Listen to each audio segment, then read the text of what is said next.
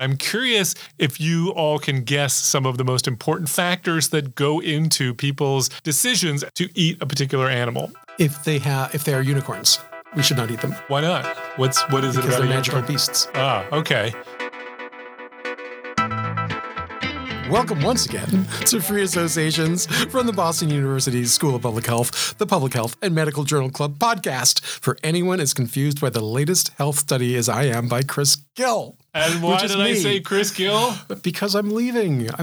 This is the question is why am I going? But I'm leaving Boston University. My official last day is June 23rd, 2023. And we'll talk about it more in the wacky but weird section where I'm going to talk about the wacky and weird reasons that I'm leaving, sort of. But anyway, I'm Chris Gill from the Departments of Global Health and Global Health, and I'm joined here by Dr. Jessica Liebler from the Department of Environmental Health at Boston University. Thank you, Chris. And Dr. Matt Foss from the Departments of Global Health and Epidemiology. See, this is what happens. On his last day, I let him do the intro, and here we are. As a reminder, head on over to the Public Health Exchange website, www.pophealthex.org, BU's Hub for Lifelong Learning. And another reminder, go rate us on iTunes and all your major podcast sites to help others find us, such as, what is that, Dinger? Stitcher? No, the one that the Texera, the U.S. Air Force guy. That's not Discord? That's not a podcast app. Well, you should go over to Discord and see all our latest episodes. I don't think you're going to have any luck there. I'm going to pass this back to Matt, who's going to do the rest of this intro. Beyond which, we also have to note that it is not www. And that is still in my notes just because I knew it, but it is just pophealthex.org, right, Nick? There's no what? It doesn't matter.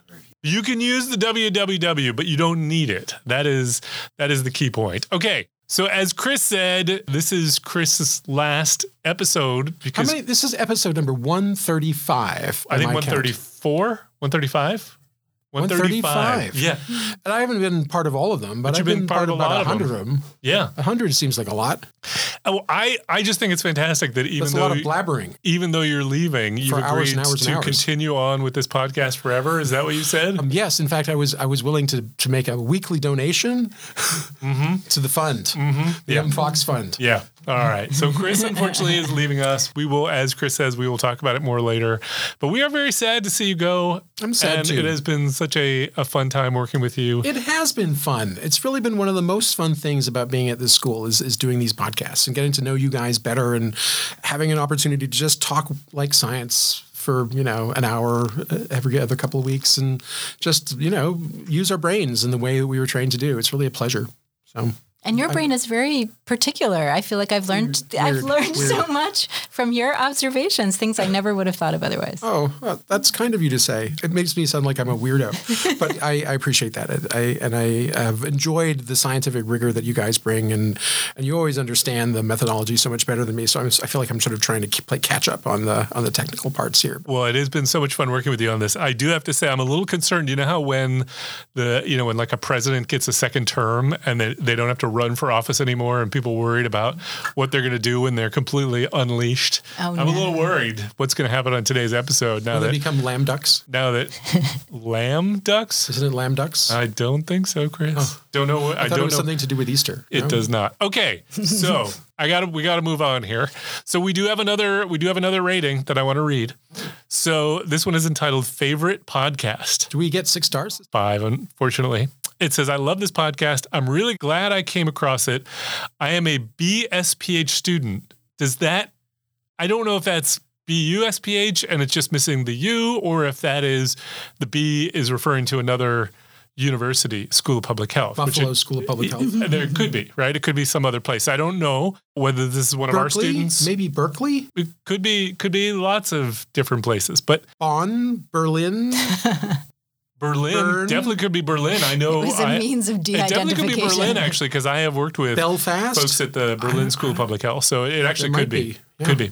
And I love that this is a source of information that keeps me engaged, and I get to hear different opinions on public health topics. The topics/episodes stimulate me intellectually. The hosts keep it interesting and funny. The only constructive comment or feedback I have is I would love to get through an episode without Jess getting interrupted, which fair enough. We do that, do we do that? A fair amount of time. Yeah, we do.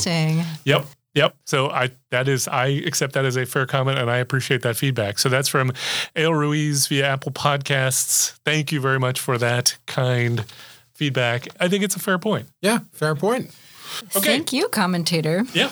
So now on to the show. So today in our first segment, which is our Journal Club segment, we are going to look at a study on the health effects of coffee. And I'm just going to say right up front, it better be good news, or at least not bad news, as a long-addicted coffee connoisseur. So in the second part of the podcast, our deep dive, we're going to talk about the commercial determinants of health. And I don't know how that we have a lot to say on this one. I just thought it was interesting. It's not something I'd really thought a lot about, despite the fact that I probably should have. So it seemed worth chatting a little bit about. And then in our last segment, which is our amazing and amusing, we will get into some things that make us laugh out loud or we just find amazing. In segment 1, we're going to get into an article that looked at the health effects of coffee published in the New England Journal of Medicine. It was entitled Acute Effects of Coffee Consumption on Health Among Ambulatory Adults by first author Gregory Marcus of the Division of Cardiology at the University of California, San Francisco. So a few headlines on this one. Newsbreak 25, which is a television outlet, says no increase in premature atrial contractions with caffeinated coffee consumption study suggests. Doesn't say, it suggests. So, this is very interesting because, premature atrial contractions is such a technical term that to lead with that in a lay article, I think most people would not understand what in the world that was that didn't happen. Yeah. And is that good or bad? I would agree with you. So then maybe you will like the second one from CNN, which says coffee drinkers get more steps, but also less sleep, study finds. Wow, shocker. Which is true, but is that the main finding from this study? I don't know. I find the more steps is a little bit interesting. Less sleep is not surprising. I have a theory about that, but we'll come back to it. And then the New York Post says the good, the bad, and your coffee. Study exposes risks, benefits. They didn't read it. All right. So, Chris, can you tell us what they did in this study? So, as my last, probably last, unless you bring me back as a guest sometime, we will gladly bring you back as a guest. I would enjoy that. So let's not say goodbye. Let's say au revoir. Au revoir. Is that what people say? Because those French, those French have a different word for everything. So, anyway, Steve Martin reference there. It's going to be a long episode, by the way. So this was a randomized controlled trial looking at the acute effects of coffee, mainly on cardiac rhythms. So this is about premature atrial contractions. For those of you who have not studied cardiac physiology, you still probably remember from your biology labs in high school that there's upper set of chambers called the atria, and there's a lower set of chambers in the heart called the ventricles. And the ventricles are the muscly bit that drive most of the blood through the body, and the atria are sort of where there's sort of like the priming pumps for the ventricles, but they're also where the electrical signals originate that drive the rhythm of the heart. And so a premature atrial contraction is when, the normal beat is supposed to be lubbed up, as these sort of two things are happening. And then instead you're having a lubbed up. That would be sort of the equivalent of that the atria are beating out of rhythm and therefore probably driving the ventricles to beat slightly out of rhythm. And the concern is that this, could lead to more serious arrhythmias, such as rhythms that lead to sudden cardiac death. So I think, let's be honest, I don't think there's anybody out there who really thinks that coffee causes sudden cardiac death, because that would be bad and it would also be obvious. But they wanted to see, does the consumption of caffeine on a regular basis lead to these sort of subtle arrhythmias in the heart? And so they used what they call a case crossover design.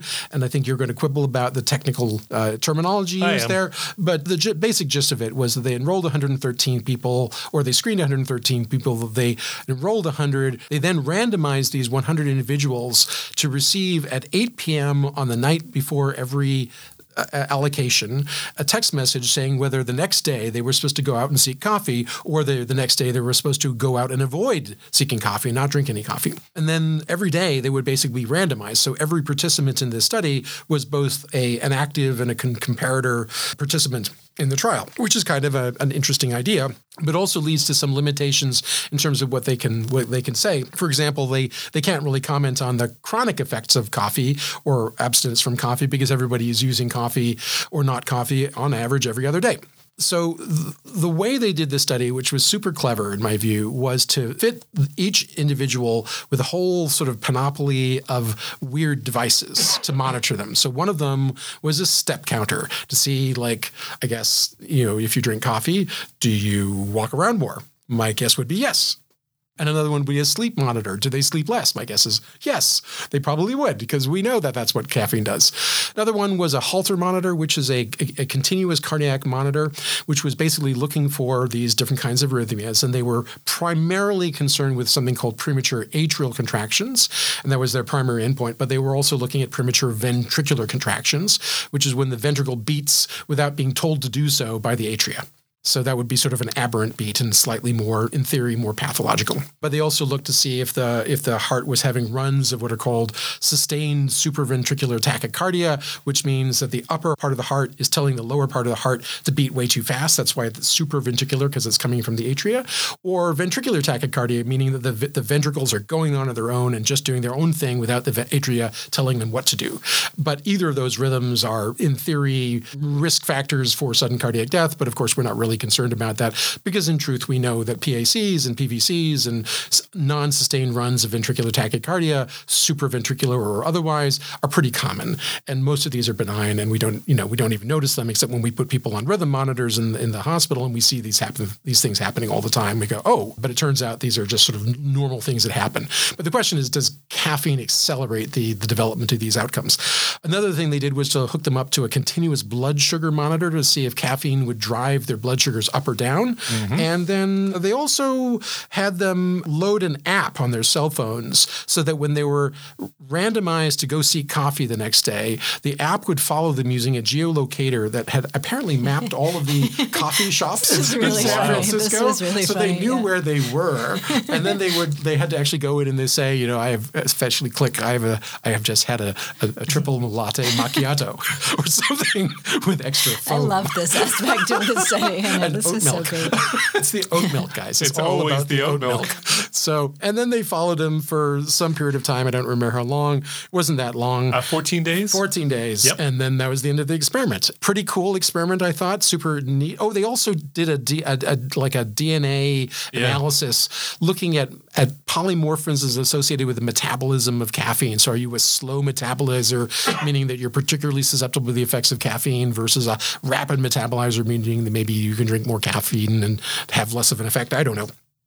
To see if that would mediate into these other primary and secondary moderate some of these primary and secondary outputs. And so they did this, and what they found, and I'll just go through the table. They found that of these 100 enrolled individuals, the median age was 39 years. On average, they drank about 1 cup a day. Their adherence was judged to be okay, meaning that there were some crossovers in both directions, that on non-coffee days, they went and drank coffee anyway, which you could totally see. You're telling me I'm not allowed to have coffee today? You got to be kidding. I've got that meeting. You're like straight to Starbucks. Anyway, so there was definitely some non-adherence, and conversely, people sometimes were told to drink coffee and didn't drink coffee, I guess. But generally, the adherence was pretty good on these days when they were supposed to drink or not to drink.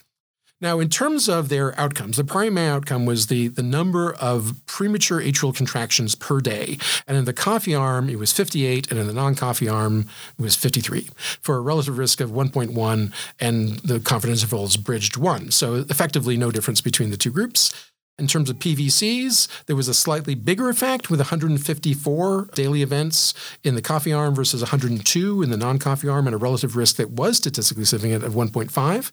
There were very, very low rates of supraventricular tachycardia or sustained ventricular tachycardia of 0.17 and 0.2 respectively, no difference. And for SVT was 0.01 and 0.01, so really no difference. So in terms of the scarier rhythms, both of these events were exceptionally rare, but there didn't seem to be any difference between them. In terms of the number of steps they took each day, it was 10,646 for one group and 9,665 for the other group. And I will leave it to you to guess which of those groups drank coffee that day. Coffee drinkers stepped more. You're right. For a delta of 1,058 steps per day with pretty wide confidence intervals. But anyway, turns out coffee drinkers walk a little more on their coffee days. And I will just, drop out the hypothesis is that perhaps that's because they were randomized to go find coffee and they had to go walk another 1,000 steps to go find their cup of coffee. It In theory, could be. It could be simply to go to the Starbucks as opposed to going to the office instead of and making a stop at the Starbucks. It definitely could be. I don't know what this is supposed to prove. So I thought this was the weakest part of this paper, frankly. Minutes of sleep, guess what? It was lower in the people who drank that coffee that day, but not that much lower. Only 36 minutes a day less. I was surprised. But they only drank 1 cup a day. Yeah, I was going to say, that doesn't sound to me as surprising. And in the table 1, they talk about the distribution of coffee intake. I was stunned by this. Low coffee drinkers. Like, who are these people? And are they actually representative of San Franciscans? I don't buy it. Because the number of people who drank 2 to 3 cups per day was only 22 out of the 100. And I'm just like, wait a minute, I drink 4 to 5 cups a day, easy. And there was only 3 people who were like me. But I'd drink gallons of coffee each day. This is my main source of nutrients. Chris, how's your heart? It's tacking away right now. I can feel it vibrating. Anyway, I don't know. I was surprised at how little coffee these people drank, and it made me skeptical of them. Okay.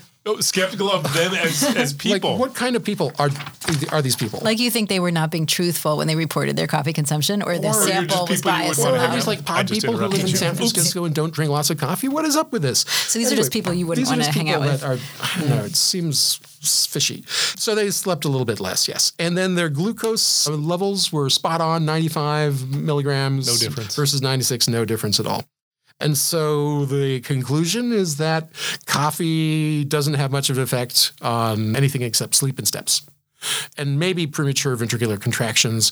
What that means clinically, totally unclear, but not very scary. And so if you're worried that it's going to, like, coffee is going to cause you to suddenly drop dead of a, weird arrhythmia, I don't think this study is suggesting that that's going to happen. I don't think we believed it would beforehand, given it's the most popular drink on the planet practically. And most people don't die after they drink a cup of coffee, so it seems very unlikely this would be true. But there's no evidence that we should be worried. People walk a little bit more. Maybe that's because they're more agitated, but maybe that's because they had to go to the Starbucks to get their coffee. I don't know. And sleeping less? Yeah. Quelle surprise. So I'll leave it at there. And then, of course, we cannot comment on the chronic effects of coffee because it's like every other day they're doing something else. So what I want to know is, like, what about the people who drink 5 cups a day every day? I think we got to cut. That's the question. I think that's important. That's the question. Jess, what's your take on this one? On the whole, there were a lot of interesting things about this paper, and a lot of different endpoints and various sources of data collection, which was something going for it. And I think, I was struggling with, why was this paper published in the New England Journal? I feel like we've asked this of other papers that we've read before. Kind of what was the hook with this one? Got it into the New England Journal instead of somewhere lesser. Instead, why is this paper better than all of my papers is the question. And I think the ubiquitousness of the exposure of coffee drinking is probably it. But beyond that, It was a neat paper, but I wasn't like totally blown away. And also the findings maybe were not that surprising. I don't think the eyebrows were being raised a lot in terms of increased coffee drinking is associated with more movement and a little bit less sleep. I feel like the fact that there were only 100 people in this study was something that gave me a little cause of concern as I was reading through. And like you said, the question is, do they fully represent people who are coffee drinkers? If that's, they are representing, in my view, people who are moderate to low coffee drinkers, but there was not that much representation among people many of whom I know quite well, who are intense coffee drinkers. People in this room who you might actually have a concern that if there was, say, a dose-dependent relationship between coffee drinking and some of these cardiac endpoints, you're not going to see them in sampling people who are drinking 1 cup. You're kind of getting the majority, which is good. But if there is a relationship that is small or an association that's small, in effect, you might not see it in a population of 100, despite this crossover design. I would say I'm a moderate coffee drinker, but even as a moderate coffee drinker, how do you define moderate? I define it maybe 1 to 2 cups a day. Oh, okay. Otherwise, I get too edgy, to be honest. Like, I'm too edgy. I get shakes. Yeah, my by wife the evening, gets or I up can't at sleep. like 5 in the morning, and she brews an 8-cup pot, and she pretty much drinks the entire thing before I wake up. Wow, that must have to do with that gene of like how quickly you metabolize it. Yeah. Can we stop here? Because I have an issue with the definition of a cup of coffee. Right, I know. To me, a cup of coffee implies a mug of coffee. Okay, so maybe it's 3 mugs as opposed to 8 mugs. Yeah, it's probably more like 3. Yeah, because we get up in the morning, we brew the 10-cup pot. We split it, my wife and I. there's always some left over, but that for me only ends up being 2 mugs. Oh yeah. And so yeah. Good point. We're not talking about demi-tasse cups. Right. So, okay. Right. I don't know. We drink the little, I don't even know what it's called, the stovetop little machine where it's like espresso, like it's really strong. It's like, stuff. I don't drink that much of it, but I think it's pretty intense. This is my husband's Cuban coffee. This is like his Cuban roots in the coffee. So I think it's probably much less than a mug, but it's pretty potent. But the intensity is probably right. The intensity is there. Do you titrate to like the number of megahertz of your hand vibration? Oh yeah. You're like 60. Good. We can stop. When the strobe lights effect disappears, you're like, we're there. Yep, absolutely. Gee. But so the question is, even as a moderate coffee drinker, if I was thinking that if I participated in this study and I was, and you're said, okay, in the evening, you get a text and it says, you're not going to drink coffee tomorrow. It's in the study. I'd feel that, like there'd be effects of that. It wouldn't be a totally neutral experience. No, but I'd have like withdrawal symptoms, even as a moderate coffee drinker. I'd feel it on that day. And then probably the second day I get headaches and you just kind of feel a little lethargic and I apparently sleep more and sleepy and don't walk as much. And so, yeah. Don't you think that is part of why they did this amongst the low-level coffee drinkers? Because if you are drinking 10 cups a day, you're not going to sign up for the study because you're going to feel the next day, if you don't have any coffee, you're going to feel withdrawal symptoms and it's going to be unpleasant. That's probably true. But I still, even as a moderate coffee drinker, would feel those withdrawal symptoms. And I wondered how that played into any of their endpoints here on the non-coffee days, or if it was totally irrelevant to their endpoints, which maybe it is. So it sounds like we're all kind of dancing around the question of really, to whom are these results most pertinent? Right. Mm-hmm. I guess it's the moderate, to occasional coffee drinkers who are worried if I go to Starbucks and have a venti latte, what's that going to do to me? And the answer is not much. And these are also pretty mobile people. If they're having, 10,000 steps a day? These are pretty active people, urban people. Yeah. Yeah. So can I riff on that point? Because I think that's the key. So first of all, Jess, your comments fit so well with exactly what I had written down. I mean, I almost, you hit about 9 of the 10 points that I wanted to raise. I think the part of the problem, because I too was surprised to see this in the New England Journal. I get it. It's a topic people care about because people drink coffee. There has been a ton of observational research on coffee, that's always sort of suggested coffee good, but you sort of wonder because it's observational and people have put it in your head that observational study can be problematic. But 100 people in a clever design, crossover design, cool, very, very good. And we should probably be explicit, very good because it minimizes the amount of within-person confounding. So anything that doesn't change is consistent across. You get really good confounder control.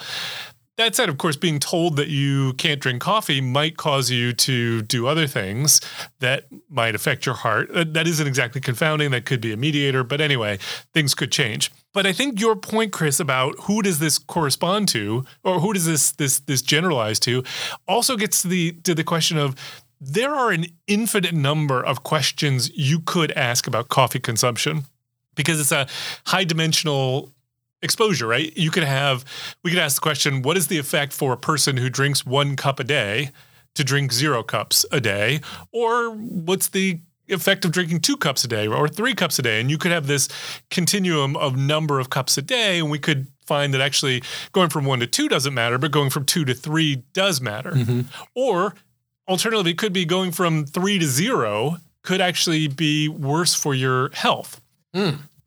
But these are all short-term questions, which have no long-term meaning. They've limited themselves, partly because of the design, but also I think partly because of the way they wanted to do this study, to hypotheses that are, what is the effect of that cup of coffee on your health, your heart health today, versus what are the effects of consuming 10 cups of coffee per day for 10 years, right? That is a very different cumulative question that doesn't get addressed here at all, in part because, as you say, they've only got the very low-level coffee drinkers in this study, and maybe the effect of a cup of coffee versus not a cup of coffee is different in those who drink more coffee. And when only have 100 people, you can't really break it down into how are these effects modified by the number of cups of coffee that people drink regularly or versus cumulatively over time, which is why I was also sort of skeptical of their DNA analysis, which I thought was a nice addition. But with only 100 people, you're not really going to be able to detect differences between those groups. So I thought it was interesting, but I think it's pretty limited in what it tells us. Yeah. I also wanted to crunch some math on this because while you were talking, I was sort of thinking about the PVCs, right? So I have PVCs. You have PVCs? Yep. Yeah. So PVCs are very common. Like I can tell you in medicine, you see them all the time, and you worry about them in certain contexts, and most of the time we don't worry about them because they seem to happen all the time. Mm-hmm. And I was thinking, like, here we see a delta of 50 PVCs. That's the most scary sounding, of all their outputs. So, let's assume you're doing like 75 beats per minute times 60 minutes times 24 hours. Your heart beats about 110,000 times a day. So an additional 50 out of 110,000 works out to be an excess of 0.0005 beats per extra beat. For every, I'm doing the math right here, every 200 beats, you get an extra beat. I think that's what the math works out. Or every 2,000 beats, you get an extra beat. So it's not very much. Yeah, although I could see though that maybe that's not the right comparison, because if we think that the effects of coffee are short term, really the entire day isn't relevant. It's the hour after you consume it. So is it how many beats would there be expected to be in that hour? And what is the half-life of caffeine? Yeah, because you're not expecting the caffeine to have impact, say, 5 hours later, maybe. I think the half-life of caffeine is something like 6 or 7 hours. But let us quickly consult Wikipedia, the Oracle. But that's where that genetic analysis too, though, would have had, in terms of looking at the timing of when someone metabolizes coffee, to be looking for that, even though it's short term, to kind of look in a little more nuanced way at that window of expected effect, which would have been an interesting thing. It's about 5 hours is the half-life of caffeine. Okay, so maybe 5 hours would be a reasonable amount of time to compare. That's actually longer than I guess I would have thought. They say 3 to 7, but maybe that's the range is based on your metabolic makeup. Yeah. But in any case, their moderation effect came up with nothing. It did, although, again, with 100 people, I'm not sure you've got enough people to really say anything. Good point. One other thing I wanted to raise on this is I'm also not on board with their interpretation of no increase in premature, it's not PVC, PACs, but PAC. The PACs no, the PVCs yes. Yeah, I'm not in agreement with the PACs. There were more, but this is a case where you've got a confidence interval that overlaps 1, but it's a point estimate of 1.09, 95% confidence interval from 0.98 to 1.2. Right. The question is it meaningful? Because the difference between 58 and 53 per day. If that's not meaningful, then I would agree with their assessment. But they have a technically true statement, which is that there was no statistically significant relationship. That is a true statement. I'm just not sure. Like there is an increase, we were very close to significance. If you're really going to focus on significance, it's a true statement. But I wouldn't. Yeah. Rather, I'd want to know, is this a meaningful difference? And I gather from Chris, it's really not. A clinician's perspective, the difference between 58 and 53, 5 extra PACs per day out of 110,000 beats per day. Let's say per 5 hours. Per 5 hours. So divide that by 5. So per 20,000 beats doesn't seem very scary. So moral of the story is I can drink as much coffee as I want whenever I want. The moral of the story is that you can go back to 8 cups a day and you're fine. 8 cups a day. I'm not going to 8 cups a day. Well, what can I just add one more thing about this study that I thought was interesting is there's many potential health effects of coffee consumption, and they kind of chose this narrow channel of these kind of narrowly defined cardiac endpoints. And then they chose mobility, they chose kind of walking and sleep as 2 almost accessory endpoints.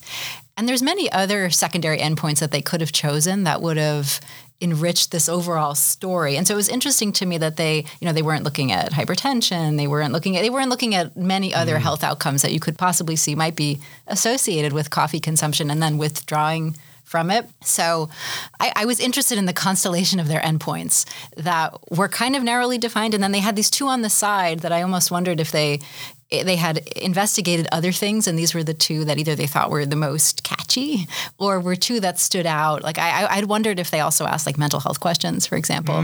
How do you feel? How, things about like your personal relationships, or Are you more grumpy today? Are you more grumpy today, or like exercise that maybe wasn't captured in the steps, or other things. Eating less, right. compensatory behaviors. Right. Did There's you many drink things. More tea, chocolate on those non-coffee days? Did you smoke more? Did you sulk more? Smoke. Did people smoke? Did you sulk more? Did you smoke more? Right. There's many things that you could have asked about. And I understand the limitation to the cardiac endpoints. And then there were like two on the side that seemed a little arbitrary to me. The blood sugar and... The walking and sleeping. The walking and sleeping in particular. Yeah, right. Yeah, I don't have a good sense for why they chose what they did. I mean, if you look at a lot of the research on coffee consumption, it looks at endpoints that you really couldn't measure in a 14-day trial. By the way, 14 days is another thing I think we'd have to acknowledge. This is a very short-term outcome. I have to say, I would have found it more interesting if they had taken people who consume no coffee as the group and seen what the addition of a cup of coffee, because you could argue, the folks have sort of sensitized to drinking coffee, and a cup of coffee here and there difference doesn't make any difference. You get what I'm saying. So I think that would have been interesting. Any last points anyone wants to raise? I still think the study was super cool. And I think the reason the New England Journal of Medicine published this is because it was super cool. Just like the neatness of all these electronic doodads following these people around and geolocating their coffee consumption and measuring their heart rhythms and blood. I think that was all just like cool. And the step monitors. I think all of this stuff actually comes down to the coolness of this more than anything else. Because in terms of the actual results, it was kind of like, whatever, nothing, not much. Yep. Or so what? Okay, two last things I want to say before we move on. I thought it was interesting that they measured coffee consumption at baseline. So before they start the study, they measured how much coffee they were consuming. Participants often drank more than their baseline usual amounts on coffee on days. In other words, days when they were allowed to drink coffee, presumably sort of making up for the fact that they had missed like, I allow myself 2 cups a day. Yesterday I got none, so I'm drinking 3 today or 4 today, whatever it is. That's what I would do. Second of all, I love the acronym for the study, the CRAVE study, which I thought was, I'm a big fan of acronyms, as you know. It's a good one. All right, so let's move on to our second segment, which is the segment on, we'll call it the commercial determinants of health. It was a study, a short article. Now I'm questioning myself. Was that one in The Lancet? Yes, it was editorial in The Lancet talking about the commercial determinants of health. And it was by The Lancet. And the reason I say that is because this was a comment that was talking about a series of papers that were in the journal on this particular topic. So we just looked at the overall comment as sort of a launching pad for thinking about commercial determinants of health. And they make some key points, particularly starting off talking about COVID and how there clearly were commercial determinants of health during the COVID epidemic. Just take vaccines alone, right? You've got a couple of companies that made billions and billions of dollars off of the development of vaccines, something that, we were all experiencing in a global pandemic. U.S. government invested massive amounts of money in this, and somehow companies end up with the patents to these, and the U.S. government comes away with nothing, or not nothing, but, comes away financially speaking.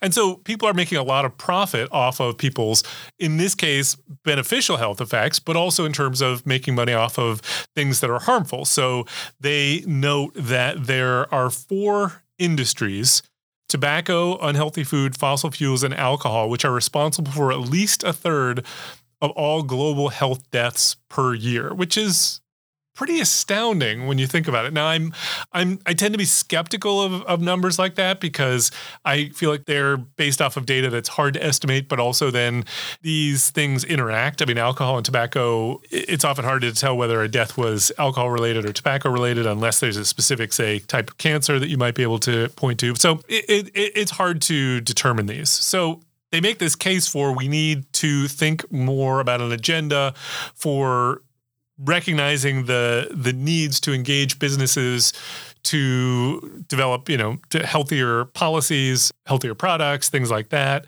many of us live in capitalist societies where companies are going to be free to develop products as long as they are not falling outside of where regulations exist, e.g., the tobacco industry is I want to say heavily regulated, but it's probably not nearly as regulated as it should be. Alcohol is regulated. Food is regulated to an extent, but not probably nearly as much as I think probably could be. And fossil fuels, unclear.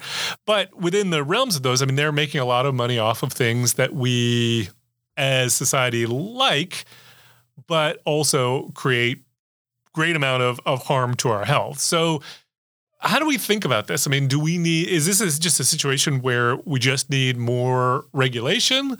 Or, fossil fuels we probably cannot get rid of until we've made the transition to renewables.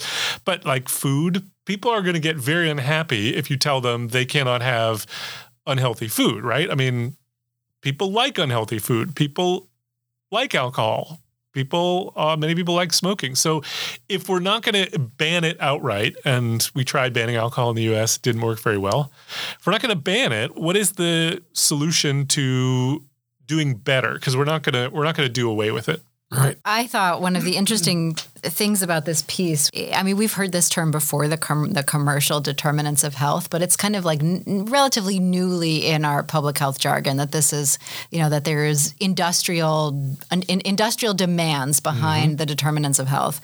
And so I think that was part of this piece and this series was kind of introducing that concept that there's business factors that drive public health, even though those are things that those of us in public health are well aware of. I think that's the big challenge, though, is what you bring up, Matt, is the idea of how do you reconcile the commercial interests with what people want. Yeah. And the health interests. And the health interests, right? That there's these business side interests, and then there's consumer interests, and those might align, but they might align in a way that from a public health standpoint, we think is unhealthy. Right? The companies produce things that people want to purchase, but then the purchase of them or the production of them leads to conditions that are not conducive to better health. And how do we do that without being the heavy hand of government kind of coming in and saying, you can't eat, Doritos and you can't smoke and kind of that regulatory hand. I mean, the goal is like, how do you align corporate interests with public health interests? And I think in the early pandemic, that was like done really effectively with the vaccine development, and then it kind of fell apart when the issue was disseminating the vaccines beyond developed countries. But I don't know. There was I think it brings up really complicated issues of intervention along different scales and what you can and cannot do. I had a similar set of thoughts. I'll just try to add to what you were saying rather than repeat. My initial reactions to the commercial determinants of health and the title of this paper is that it did feel like we're coming up with a new terminology to define old things, right? We've been talking about unhealthy foods and tobacco and alcohol and exposure to fossil fuels for a very, very, very, very, very, very long time. So it's not like we're suddenly discovering something new. It is a manifestation of something that we don't often associate with public health, but is nonetheless true, which is marketing and how we market the ideas that we talk about. So here, I think the Lancet is putting a flag in the sand and saying we're going to market this thing that we're going to call the commercial determinants of health, but it is in no way a new thing. Mm-hmm. It is just clustering them in an interesting way. Now, with that said, I felt that there was a bit of an omission in how they pitched this because, we haven't read the full set of articles, or at least I haven't. So I don't know what else they said. But in the editorial, they focus on these four industries as the source of major harm. And I have no reason to doubt that. Yeah, as the biggest sources. As the biggest sources of harm to the planet. But if we can take a big step and sort of think about what it is that we do in public health. And I say this to students frequently and with somewhat, facetious intent.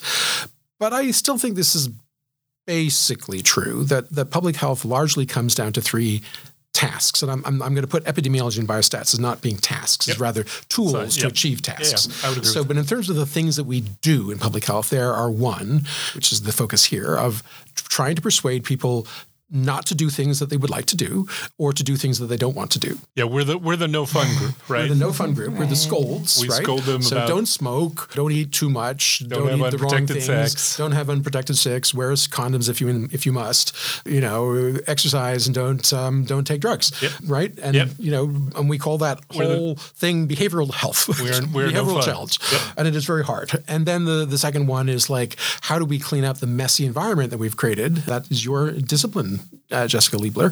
Environmental health. Why haven't you sorted that out yet? Why haven't you fixed that? Yes. You've been here for how many, 15, 20 years? I know. Come on. And then the third one is giving medications. Those are the three things we do in public health, basically. Yeah. Maybe there's some more. There probably are some more, but those are the main three, right? And so here they're focusing on the first one, like all of these are examples of the first three, are examples of behavioral change.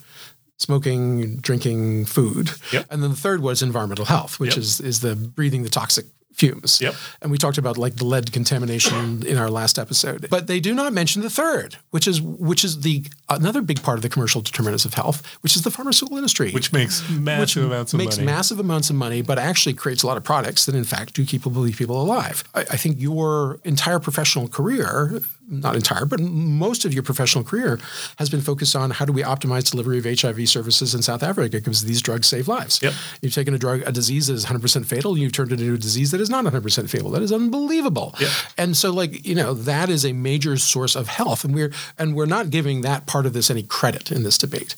So, but that is certainly part of the commercial determinants of health is that in fact, there are things that are being done that are also good for us in various ways. Mm-hmm. Diabetes drugs and cancer drugs and, smoking cessation drugs and on and on and on. And, now weight loss drugs like Ozempic. I mean, there's a lot of stuff going on here that is not given any credit in this editorial. So I just wanted to point out, I think that was a miss.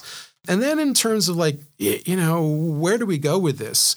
Syntaxes or things that are thrown around. Why don't you go with that? Because it seems to me that if we're going to say, hey, we're not going to tell people what you can, choose to eat or smoke or whatever. I mean, we have regulations of some drugs, but if we're going to say these things it's not the government's job to tell you can't do these things.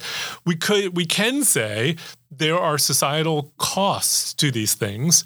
And so we are going to heavily tax them to raise the funds to be able to deal with these problems. Now, to me, that works pretty well for food, tobacco, and alcohol. It doesn't work very well for fossil fuels. I mean, you could tax fossil fuels, but people are going to still use them. And so unless you're heavily taxing them to encourage people to use less and then taking that money to invest in renewables, I don't know that you're going to see any short-term benefit. But long-term, you probably are.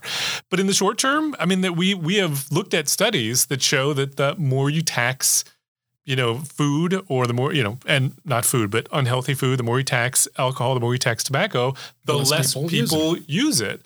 You could say it's a regressive tax. It taxes those with less income more. So I don't love it from that standpoint. But, on the other hand, like if we were going to say that it's acceptable to allow people to use products that are harmful, that society is going to have to bear the cost of. I think it's okay to tax those. There's also, in addition to taxing, there's also providing financial incentives to make a different choice in a way that is not directly taxing, but that also kind of puts a dollar value on. Can you give an example of how you do that? Sure. Like electric cars, for example, like a subsidy to buy an electric car to get some sort of money back or something along those lines, where instead of having a tax on top of a negative purchase, you're having a reduced cost to make a healthy purchase or less toxic, rebate, a rebate or something along those lines. Yep. And so it's interesting to think about, as a discipline, how coercive do we want to be, and do we want to be overtly coercive or subtly coercive in terms of kind of manipulating people's choices towards big picture, healthier world, healthier choices, less, more health, less toxicity. And I think these things are scrutinized now so much more than they were before the pandemic. Mm-hmm. in terms of public health as this, force behind the curtain kind of affecting people's purchasing and affecting people's decisions. Liberties and freedom and the that social credit system that many people I see on Twitter seem to be very concerned about. We have always had I don't know always, but we have for a long time had a tax code that encourages certain things and discourages other things, right? We've had tax incentives in the United States for home ownership. We've had tax incentives for having children, right? Those are decisions that we have made as a society or as a government that we are going to incentivize people to either do or not do. So to do it around things that are, health related doesn't seem to be all that controversial, and yet it is incredibly controversial. And I think, public health in general as a field, like we don't have the resources to launch a mass media campaign, because there's no cohesion and it's a different structure. Mm-hmm. So I think that's a challenge also, that even though I think the field is viewed as this kind of evil force behind the scenes, the amount of resources we really have to do any of this is not much. Well, I'll add, to my taxonomy of the three things that we do in public health: behavioral change, environmental health change, and then pharmaceutical interventions. We have struggled for so many decades, maybe forever, to encourage people to choose to make the right decisions. And I think generally those efforts have not been particularly successful. Whereas things that are built around incentives and taxes and things like that are structural tend to be much more potent. And so I'm thinking like, I just spent my sabbatical year in the Netherlands. And for those who've been to the Netherlands, one of the things that everybody notices is that everybody's riding bicycles all the time. And that, you go to your local train station, and like my train station in Utrecht has a bicycle parking lot that had a capacity of 50,000 bicycles. Unbelievable, right? And everywhere you go in the Netherlands, there are bicycle paths that are dedicated bicycle paths. So it's very, very safe. And it's cheap, and it is healthy, and what a sort of miracle of social engineering to pull that off. What is another country you think of that bikes? Another country that bikes. Yeah, Denmark. Is that the same? Our favorite country. What do those two countries have in common? Flat. They are flat. Yeah, I get it. I think that makes a huge difference. I get it. It does make a big difference. The climate is somewhat less. But they're not great. London's pretty flat. Rome is pretty. Actually, Rome is kind of hilly. But there are a lot of places that are pretty flat, and where you could, Boston is sort of flattish in parts.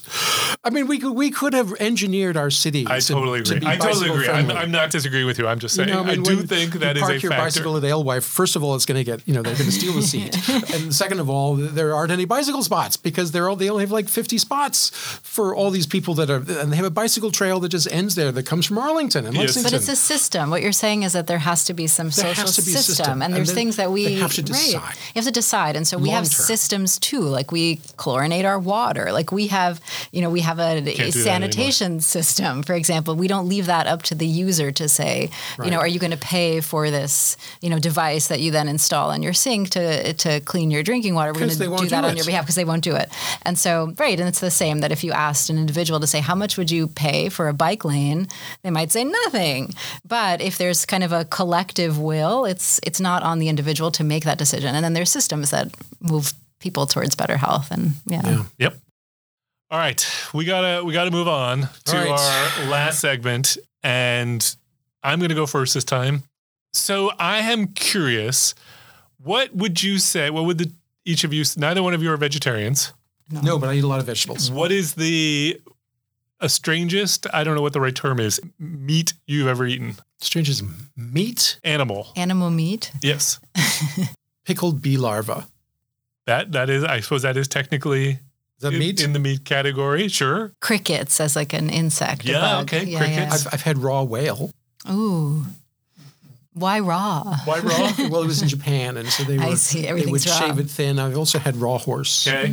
Please send all of the angry emails to Chris directly. It was surprisingly tasty, by the way. There was a YouGov survey asking questions about what are the factors that go into people's decisions as to whether it is morally acceptable to eat a particular animal. And I'm curious if you all can guess some of the most important factors that people said were important or very important, Cute. I should say. Cute was in there. Pets, like do people have them as pets? Pets was definitely in there. Yep. If they are unicorns, we should not eat them. Why not? What is it about Because they're magical unicorn? beasts. Okay. So let me do it. So the things that people considered most or very important the most were whether or not the animal is rare or endangered. Oh, Chris, that is why you don't eat bald eagle. Right. It's the only reason. Whether the animal frequently carries disease. People say crickets are okay, but cockroaches, I'm not eating a cockroach. Huh. People Well, what will. about pigs then? Because pigs are very popular and they carry all sorts of diseases. What do they carry? They are the source of swine fever and influenza pandemics. And I don't think people really think of it in that way. Enterovirus and Nipah virus. And, So they tapeworms and they spread those, but you don't get them. trichinosis. But you don't get them from eating them. Trichinosis. Let's go. salmonella. At least maybe not, no. not right now. typically. Trichinosis. People always worry about trichinosis. How many cases of trichinosis are there in the United States every year? Probably like close to zero. There are. I don't know the number, but it's very rare. Like you should be much more concerned about not undercooking your chicken. I think than has pork. a lot of bacteria. Yeah. You remember Paul Bolton, by the way? I do. Our colleague, he had this fascinating before and after photograph from one of his medical boards. And in the first pictures, there's this guy who's like ripped with all these muscles with his shirt off. And in the second picture is the same guy with like who's looking like the skinny little weakling. From and trichinosis? you have to say like, what is the diagnosis? The answer was trichinosis. And the first picture was before he had been treated, and there was all muscle edema rather than muscles. Oh. So he looked like this weightlifter, but it was in fact just swollen muscles from disseminated trichinosis. Okay. I'm not saying trichinosis isn't bad. I'm just saying. it's just rare. But my super point rare. is, I think those are, things that you get from eating the animal versus they transmit, like swine flu and things like that. But anyway, whether the animal is commonly kept as a pet, sentimental attachment to the animal, so I'd go with cuteness there. Things on the lower end were animals' life expectancy, genetic similarities between the animal and humans, how much meat a single animal produces, and the animal's intelligence. So I thought it was pretty interesting to find out the reason why people consider it morally acceptable to eat some animals over others. So which animals were unacceptable on that list? Most acceptable would be chicken, cow, pig, salmon, duck. But then they get into sort of deer, rabbit, sheep are sort of in the middle. Octopus, right in the middle. Then the things at the bottom of the list, they asked about chimpanzee, elephant, cat, dog, dolphin, guinea pig. Huh. Those were the lowest. Because guinea pigs are very popular in Peru. In Peru, but not in most of the rest of the world. Not very popular. We eat nutria, which are like big guinea pigs. Who's we? Well, in New Orleans, these are very popular. Okay. They're like giant swamp rats. They're like capybaras. Capybaras. Right. Okay. Yeah. I don't think I'd eat a capybara. In my early when I was a doctoral student, I did some work in the wet animal markets in China, and sure. it was actually fascinating to me at that stage, like how it's very cultural what people will eat. Absolutely. Totally cultural. And in some of those, the demand, we're talking about kind of demand for food, the demand in some of those parts of China was really broad, much broader than what we would demand here for different types of meat, and it was almost prized to have animals that were more rare. Yeah. Dogs were purchased very commonly in a way we don't eat dogs in this country. So it's very cultural. So interesting. I agree that it's cultural because I have never understood. I mean, I'm not. Don't get me wrong. I'm not going to eat cockroaches. But what is the difference between a cockroach and a lobster other than the size? They're Right. basically the same thing, right? I mean, if you're going to eat a cockroach, you're going to eat the skeleton, which you're not going to do in a lobster. But to me, Lobsters are saltier? They seem kind of similar. I don't know. That's my feeling. All right, Jess, what do you got? I have one that is a little bit embarrassing, but I was drawn to it because of this title in the lay media. So I'll read you the title in the lay media and then the actual scientific title. The title here is How Some Beetles Drink Water Using Their Butts. Okay. Well, and I was like, okay, I got to click on that. Absolutely. I was like, absolutely. Clicked on that. Actually, it's an article in PNAS, which seems to publish a lot of these kind of offbeat science stories that I tend to be drawn towards. The title of the actual article is NHA1 is a cation proton antipater essential for the water conserving functions of the rectal complex in Tribolium castaneum, which is a type of beetle. And so went from crickets and to beetles. Right. I wasn't so one of the things that was funny to me is that I wasn't exactly sure that this was the author's take-home point, is that the beetles were actually drinking water from their butts. But what they what they discovered is that there is a kind of a biological function in beetles that thrive in very arid environments, where there is an organ near the rectum that can distill water from humidity in the air. Oh. And so for a long time, apparently, it was identified that beetles could draw liquid from this organ from their waste products. So their bodies would produce waste, and then they would pull out liquid before it was excreted. Now they've determined that there's a particular gene that codes for this function of being able to remove humidity from the air via the rear end in this beetle. And the thought is that the beetles actually are one of the very few types of species that have survived through many, they're very robust to climate change. They're very robust to the Big Bang. They've survived across millennia in different forms. And so they're saying maybe the ability to extract water through the rectum is key to evolutionary survival. Why not? So this was my PNAS article of the week about beetles drinking water. It wasn't exactly that they were drinking water using their butts, but the authors were looking to try to figure out if this had anything to do with like the adaptive success of this type of insect. The world is a weird place. It doesn't surprise me that beetles can do this. I've always been suspicious of Ringo. I guess that leaves it to me to end up, and I don't have a segment per se. I was going to just take the opportunity to kind of give a long goodbye here. So the first thing I should explain is where I'm going is I am taking a position at the Gates Foundation in the vaccine development group. And exactly what that means, I'm not still entirely sure I understand all the parameters of the job. Obviously, it's going to involve a lot of work developing different vaccines around the world and considering strategic opportunities for unmet public health needs. I'm waving my hands a little bit because I think I will not really fully understand it until I'm in the middle of it. But perhaps this is a reason to come back at some point in the future and sort of give an update as to what this has turned out. But I am excited and a little anxious about this transition.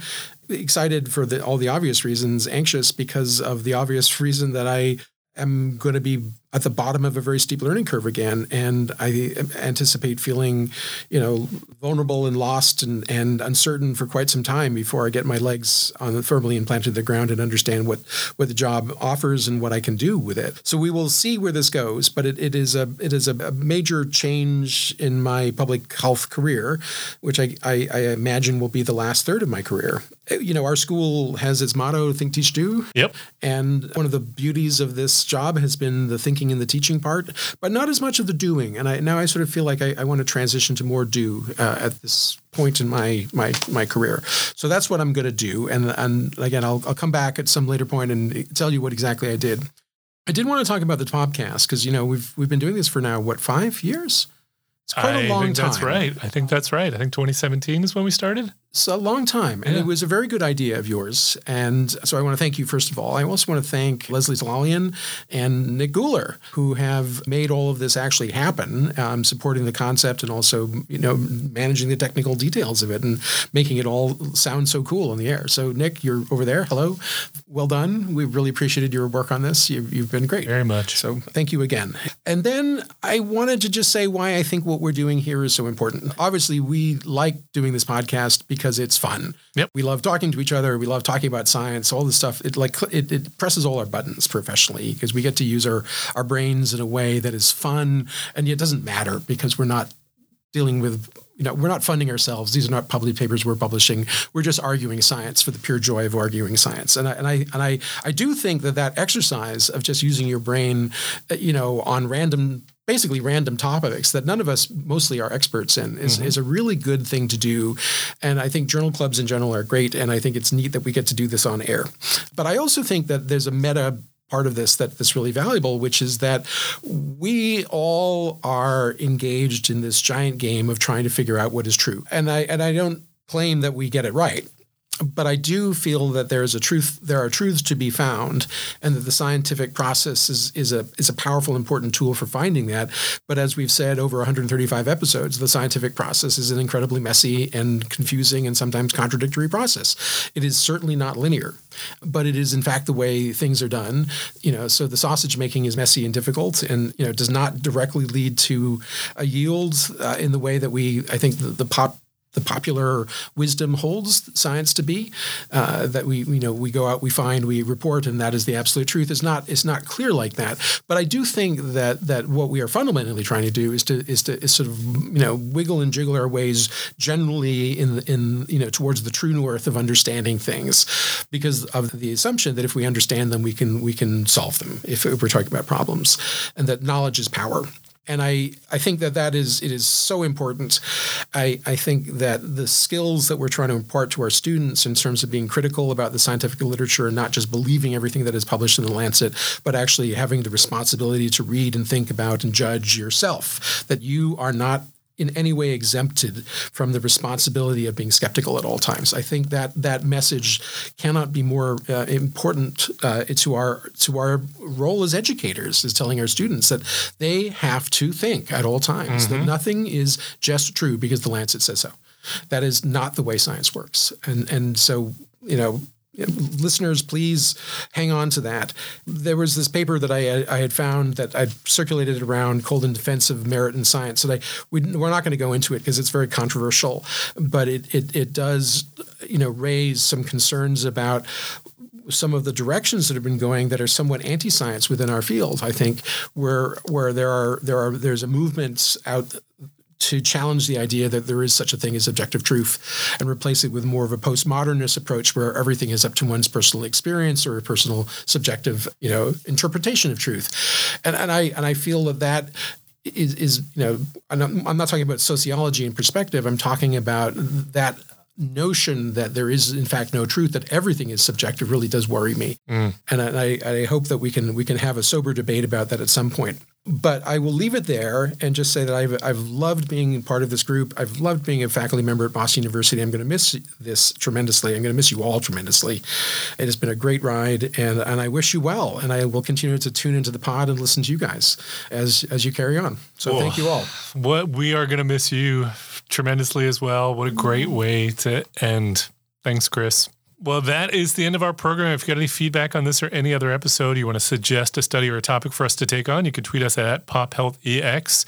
And maybe Nick is still checking that. I don't know. Or you can find us on the Population Health Exchange website at pophealthex.org. We want to thank Nick Guler for sound editing and Mark Tkachuk for editing. Thanks for joining us. We hope you enjoyed it, and we hope you will download our next episode. Oh, and I should say, our next episode is going to be a tribute to Chris, so we're going to take a little bit of a break, and then Jess and I will be back over the summer, and we'll talk about what's coming next for us.